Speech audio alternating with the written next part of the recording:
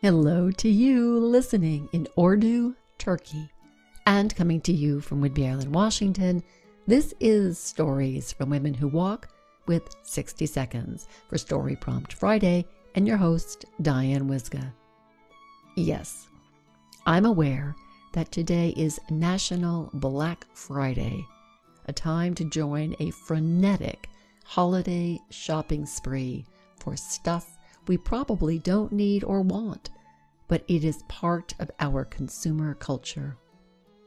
How about if we gently resist that urge to buy? Our local Lutheran church posted this message on its outdoor billboard. To put everything into perspective, begin to number your blessings and keep on going until there are no more to number. I don't care which store, online or on land, you go to, but the secret to life won't be found in more stuff. But you might find it here. Something to do, someone to love, and something to hope for.